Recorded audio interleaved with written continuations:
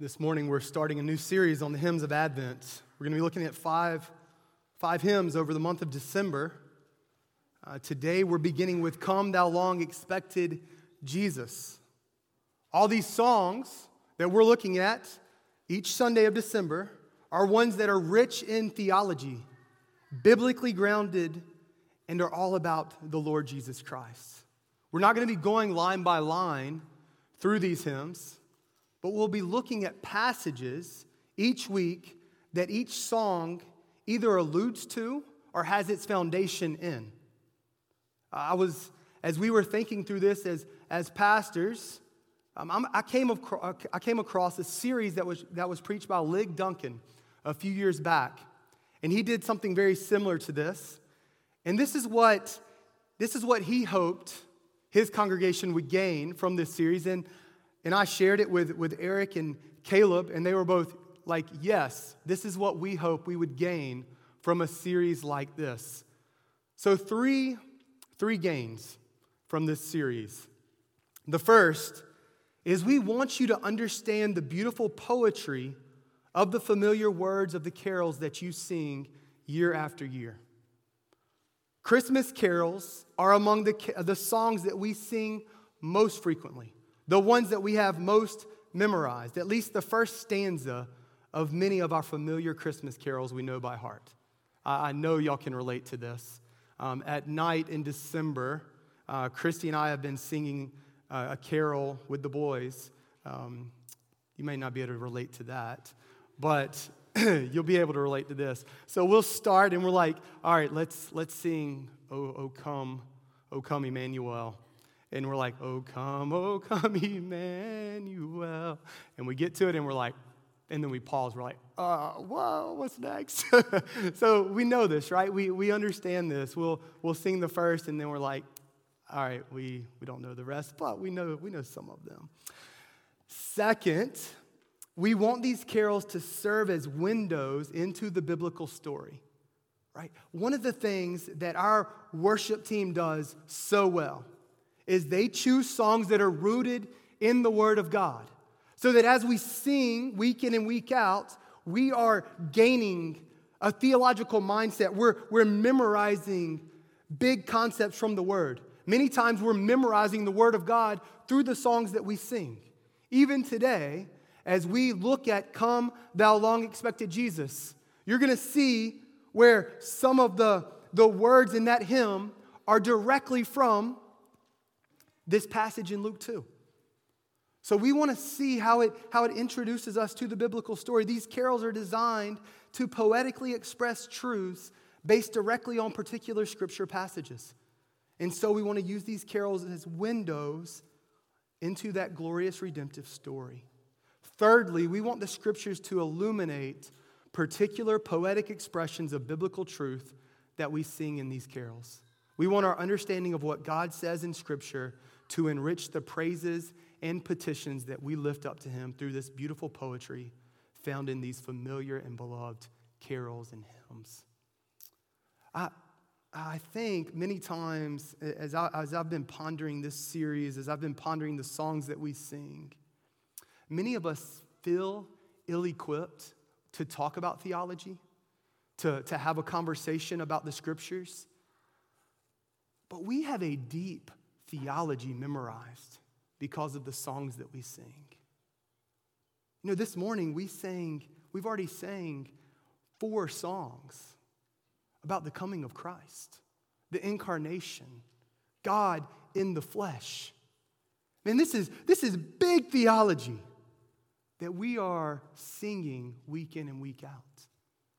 You may think that you're ignorant in theology, but I promise you, as we go through these hymns, these carols over the next 5 weeks, I think you're going to step away and go, wow, I need to write a book.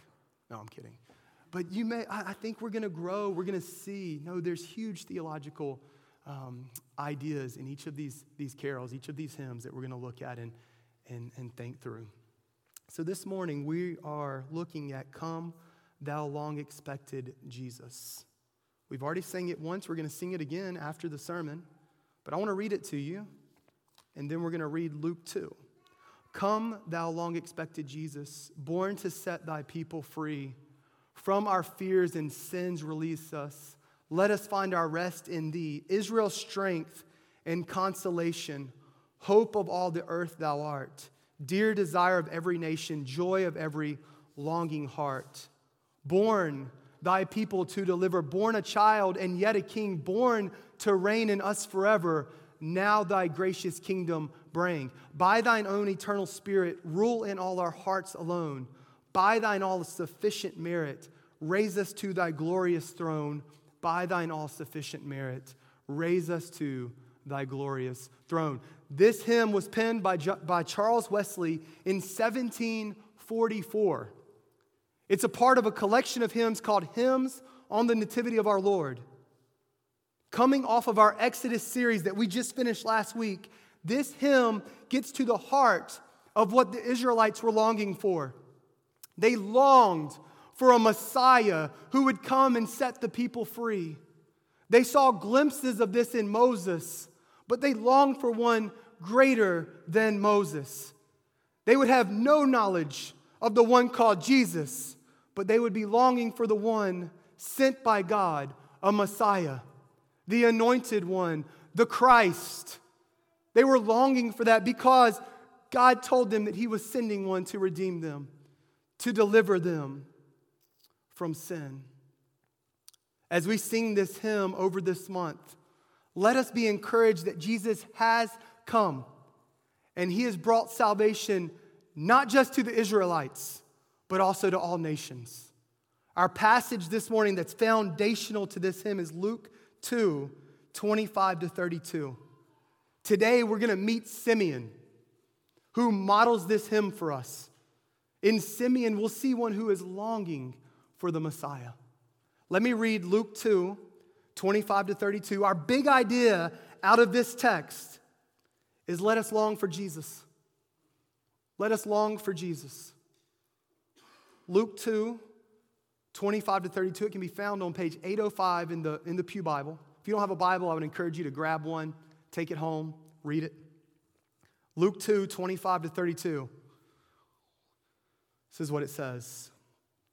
Now there was a man in Jerusalem whose name was Simeon, and this man was righteous and devout, waiting for the consolation of Israel, and the Holy Spirit was upon him. And it had been revealed to him by the Holy Spirit that he would not see death before he had seen the Lord's Christ. And he came in the Spirit into the temple, and when the parents brought in the child Jesus to do for him according to the custom of the law, he took him up in his arms and blessed God and said, we see Simeon meets Jesus and he breaks out into song, into a blessing of God. Lord, now you are letting your servant depart in peace according to your word. For my eyes have seen your salvation that you have prepared in the presence of all peoples, a light for revelation to the Gentiles and for glory to your people, Israel. Let's pray. Father, we are grateful. We're grateful for your word. Father, would you move our hearts to long for Christ? Would we gaze upon Jesus today? Would we see his beauty in this passage? We pray all this in his name. Amen. In these short verses, we're given a snapshot of who Simeon is. Sorry. Can I grab my water? My bad.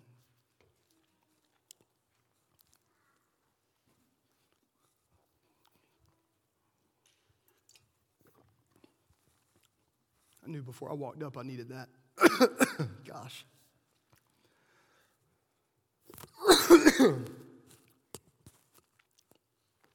The context of this passage, it's one of the Gospels. It's one of the most detailed Gospels we have. It was written to a Gentile audience, and Luke is writing to this audience with a very clear purpose. In Luke 1, 3 and 4, he said, "It seemed good to me also, having followed all things closely for some time past, to write an orderly account for you, most excellent Theophilus, that you may have certainty concerning the things you've been taught. Did you hear Luke's goal in this gospel? It's for Theophilus, it's for the audience to have certainty about the gospel. He longs for us to be convinced that Jesus is not only the Messiah of the Jews, but he's also the Savior of the world. And we see this today in this passage. Our passage picks up after Jesus is born, but it's rooted in a promise given to a particular person, Simeon. But it's also to a particular people, Israel. But what we get to see here is, yes, this promise is given to Simeon and Israel, but Simeon here, he opens it up to the world. He says, yes, it's a promise given to your people, God, but it's a promise for the nations. This is a beautiful passage. And Charles Wesley took this and he wrote this incredible hymn, Come Thou Long Expected Jesus. You see, Simeon here was a Jew living in Jerusalem. We learn here he was righteous and devout. He was waiting and longing. It says here, the consolation of Israel. This consolation, right? We sang it earlier. What does that mean? Well, it's this idea of being comforted by the coming of Jesus.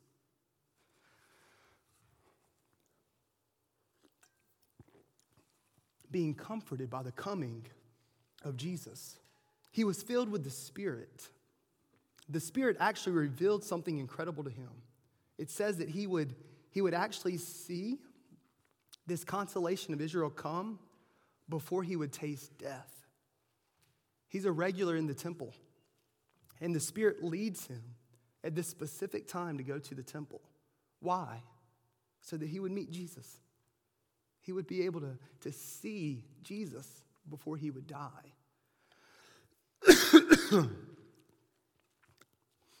He meets the Lord's Christ because his parents at this particular time were being obedient to the word of God. It says he was taken there according to the law. When he meets Jesus, he blesses God, for he knows the longing has finally been fulfilled. This blessing with which he blesses God is a beautiful song that we'll look at in depth today. From these 4 verses, we see incredible theology from which our hymn is rooted in. We also see the worship. Listen, this is incredible. We see the worship of a man that exemplifies what should be true in all of our lives, a longing for Christ.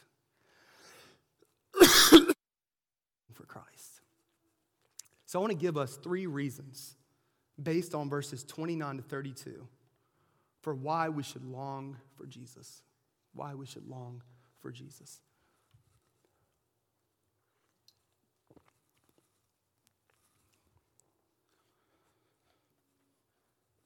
Reason 1 for longing for Jesus. Jesus is our salvation. Jesus is our salvation. Jesus is the salvation Simeon and Israel have been longing for.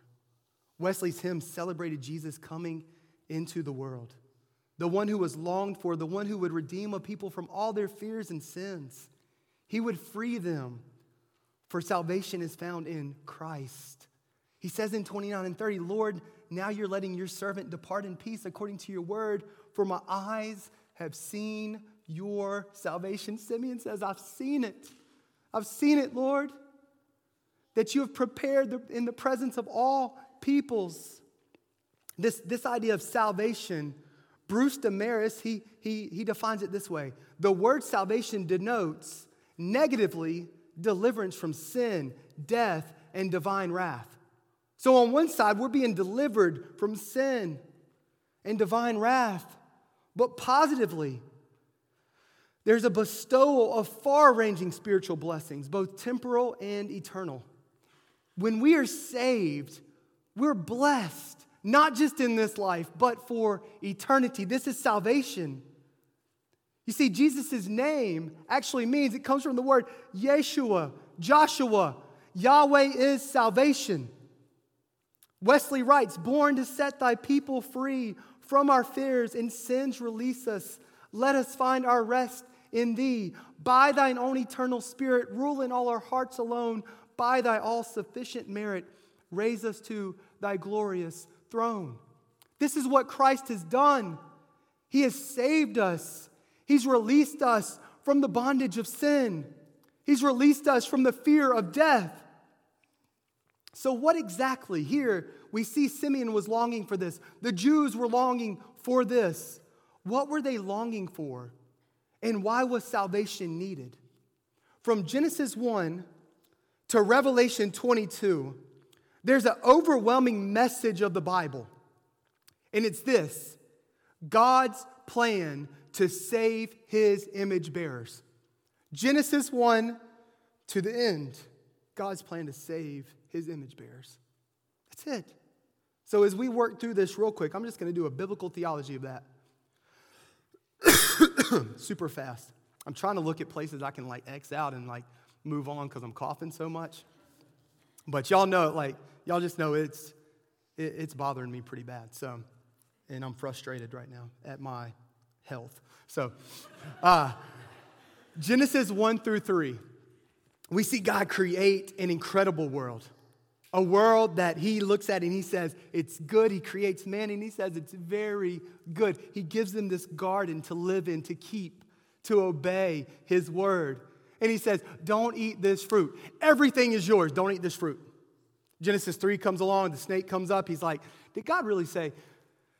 Eve's like, yeah, let me bite into it. Adam and Eve both, they bite into this fruit. Sin enters into the world. God had said, death will enter into the world if you eat the fruit. Death enters into the world. Now Adam and Eve will no longer live in a relationship with God, but now they'll be separated from God for eternity because of their sin. Genesis 3, the curse of the fall happens. The man is addressed, the woman is addressed, the serpent is addressed. And in Genesis 3:15, what we read is there's a promise that through the seed of woman, there would be one who would come and would crush the head of the serpent. Crush the head of the serpent. But there's also the other part of that. From the serpent would actually would strike the heel of this offspring, of this seed. So there's a promised seed of woman there in Genesis 3. As we continue to move through Genesis, in Genesis 12 to 15, we see this covenant promise to Abraham. God says, hey, I am going to bring about an offspring from you. There's going to be a seed from you. And it's a promised seed. It's a promised offspring that would come from Abraham. And through this offspring, all the nations of the earth would be blessed. As we continue on, Genesis 49, it ends with a blessing over the 12 sons. And in Genesis 49, there's a promise to the tribe of Judah that there would be a king that would come from that line. Exodus 12, we saw it a few weeks ago, the Passover lamb. We're looking forward to a Passover lamb. Deuteronomy 18, the people of Israel are promised a better prophet, one who would come, who would be better than Moses. 2 Samuel 7, David is promised an eternal king on an eternal throne. Isaiah 53, there's a suffering servant that is promised. Jeremiah 31 and Ezekiel 36, there is a new covenant that is coming where the word of God will actually be written on our hearts. We will actually be able to have new hearts, not hearts of stone, but hearts of flesh. They were longing for the promises of God to be fulfilled. They were anticipating the coming of one who would crush the head of the serpent. But you see, as they're anticipating this, they're still breaking the law. They're lost in their sins and trespasses. They're dead, Paul says in Ephesians 2, in their sins and trespasses. They're in need of someone outside of themselves to keep the law, to stand in their place, to crush the head of Satan, and to provide eternal life. 400 years have passed from the last time they heard from a prophet, Malachi, to where this picks up in Luke.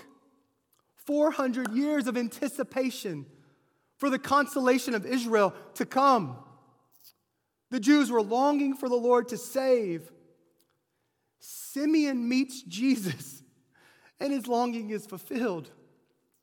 We get to see his longing fulfilled. He's one that knows by the Spirit this is the consolation of Israel.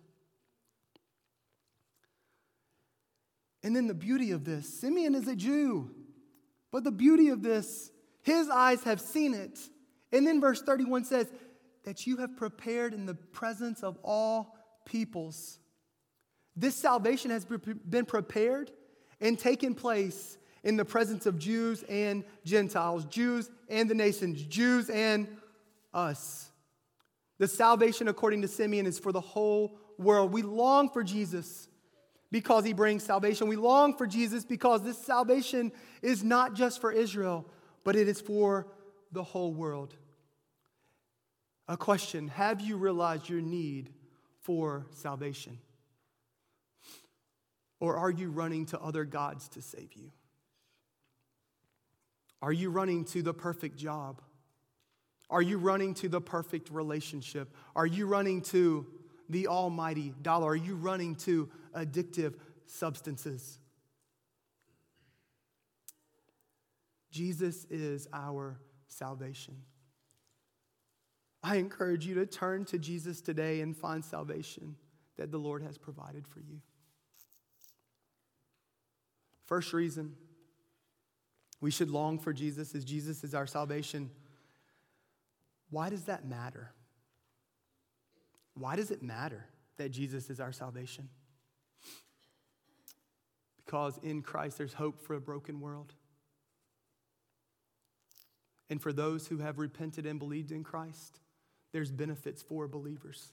Right? Earlier, salvation defined negatively, saved from these things, but saved for these things. What are the benefits of being in Christ? There's new life in Christ. You're reconciled to the Father who created you to worship and adore him. You were created to worship, and now in Christ you can be reconciled to the Father, so now you can actually worship the one who created you. You're adopted into God's family. God looks at you as a son or daughter that is precious in his sight. You're justified. You're made righteous. You're in union with Christ. You have joy, unspeakable, and eternal life is guaranteed. We long for Jesus, for he is the one who provides salvation. But also here in what we learn from Simeon is that he's also the light of the world. Verse 32, the first part of it says he's a light for revelation to the Gentiles. That which was given to the Jews has now been revealed in Christ to the whole world. He is light for revelation to the Gentiles. In John 8:12, Jesus says, I am the light of the world. Whoever follows me will not walk in darkness, but will have the light of life. The need for light is apparent. Jesus says if we follow him, we will not walk in darkness. Right? Get this for a second. I am the light of the world. Whoever follows me, right, will not walk in darkness. So what does that mean for those who are not following Christ? They're walking in darkness. Light and dark. It's a picture we see throughout the scriptures. One pastor, John Piper, he gives us 4 reasons or what this means that Jesus is the light of the world. First, he says Jesus' being the light of the world means the world has no other light than him. If there's going to be light for the world, it'll be Jesus. It's Jesus or darkness. There's no third alternative. No other light. It's the only way you can walk in the light. It's the only way you can truly see is in Christ. Second, it means therefore that all the world and everyone in it needs Jesus as their light. If Jesus is the light of the world, all the world needs him because all the world is in darkness apart from Christ Jesus. It means, third, that the world was made for this light. This is not a foreign light. This is the light of the owner of the world. When this light comes, it not only makes sin plain as foreign and ugly, but it also makes everything good in the world shine with its full and true beauty. The world was made to be illumined by this light. This light of Christ is native to the world. And fourth and finally, Jesus being the light of the world means that one day this world would be filled with this light as the waters cover the sea. And all darkness, and all the works of darkness, and all the sons of darkness will be cast out. In that day, all will be light. Jesus, the radiance of the Father, will fill the world, and everything will be beautiful with the light of Christ. This language we see, God cast out darkness in Genesis 1. Let there be light, and there was light, and it was good. We see a plague in Exodus. Darkness will cover all of Egypt, and it happens. In John's gospel and in his first letter, 1 John, he tells us we walk in darkness apart from Christ. The world needs light. And this light, according to Wesley, he says, it is the hope of all the earth. It is the desire of every nation. It is the joy of every longing heart. So again, why does this matter, brothers and sisters? Why does it matter that Jesus is the light of the world? The earth needs this hope. The nations need this joy. And if you are a follower of Christ, this is good news.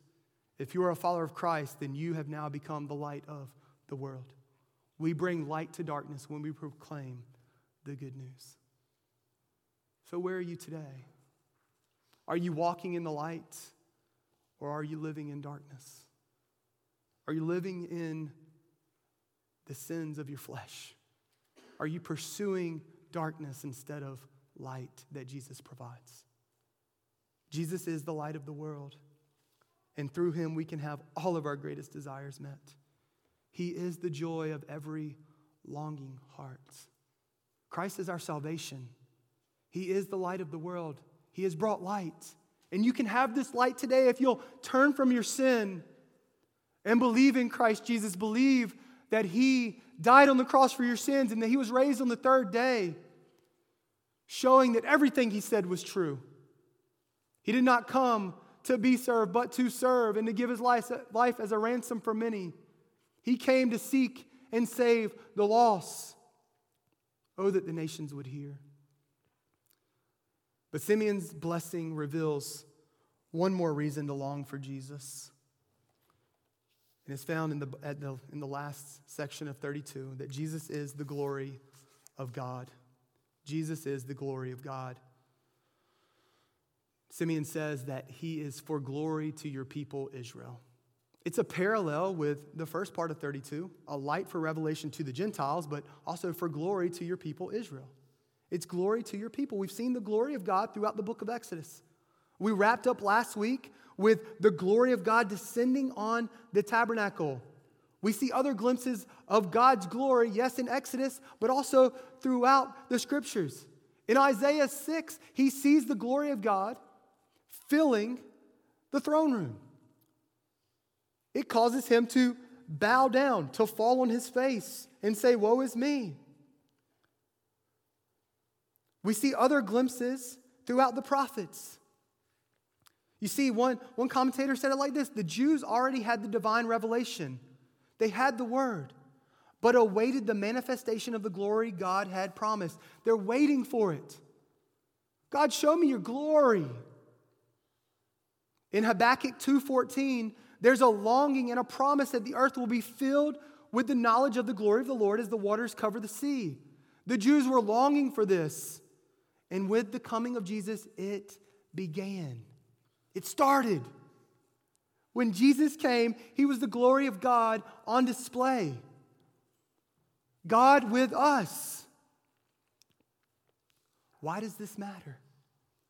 Why does it matter that Jesus is the glory of God? Because the true and better tabernacle has come. Jesus is the glory of God on earth. And if you are in Christ, we're now God's glory on display because of Christ's work in us and the indwelling of the Spirit. Let us display his glory throughout all the earth. For one day, when Jesus returns, come thou long expected Jesus. One day, when Jesus returns, God's glory will be a constant. It will fill the new heavens and the new earth. As our band comes back to close us out in singing, Come Thou Long Expected Jesus, for us, for those who are followers of Christ, this passage and this hymn has a twofold beauty to it. One, for the Israelites, there was a longing for the Messiah to come, and he came 2,000 years ago. That's what we celebrate this month, the coming of the Lord Jesus Christ. But there's also another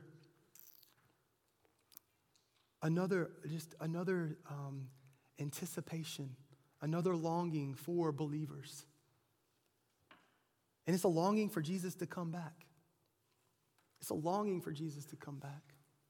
Come thou long expected Jesus. Yes, he came. Simeon saw it. Israel saw it, and they put him to death. But as we sing this hymn over this month,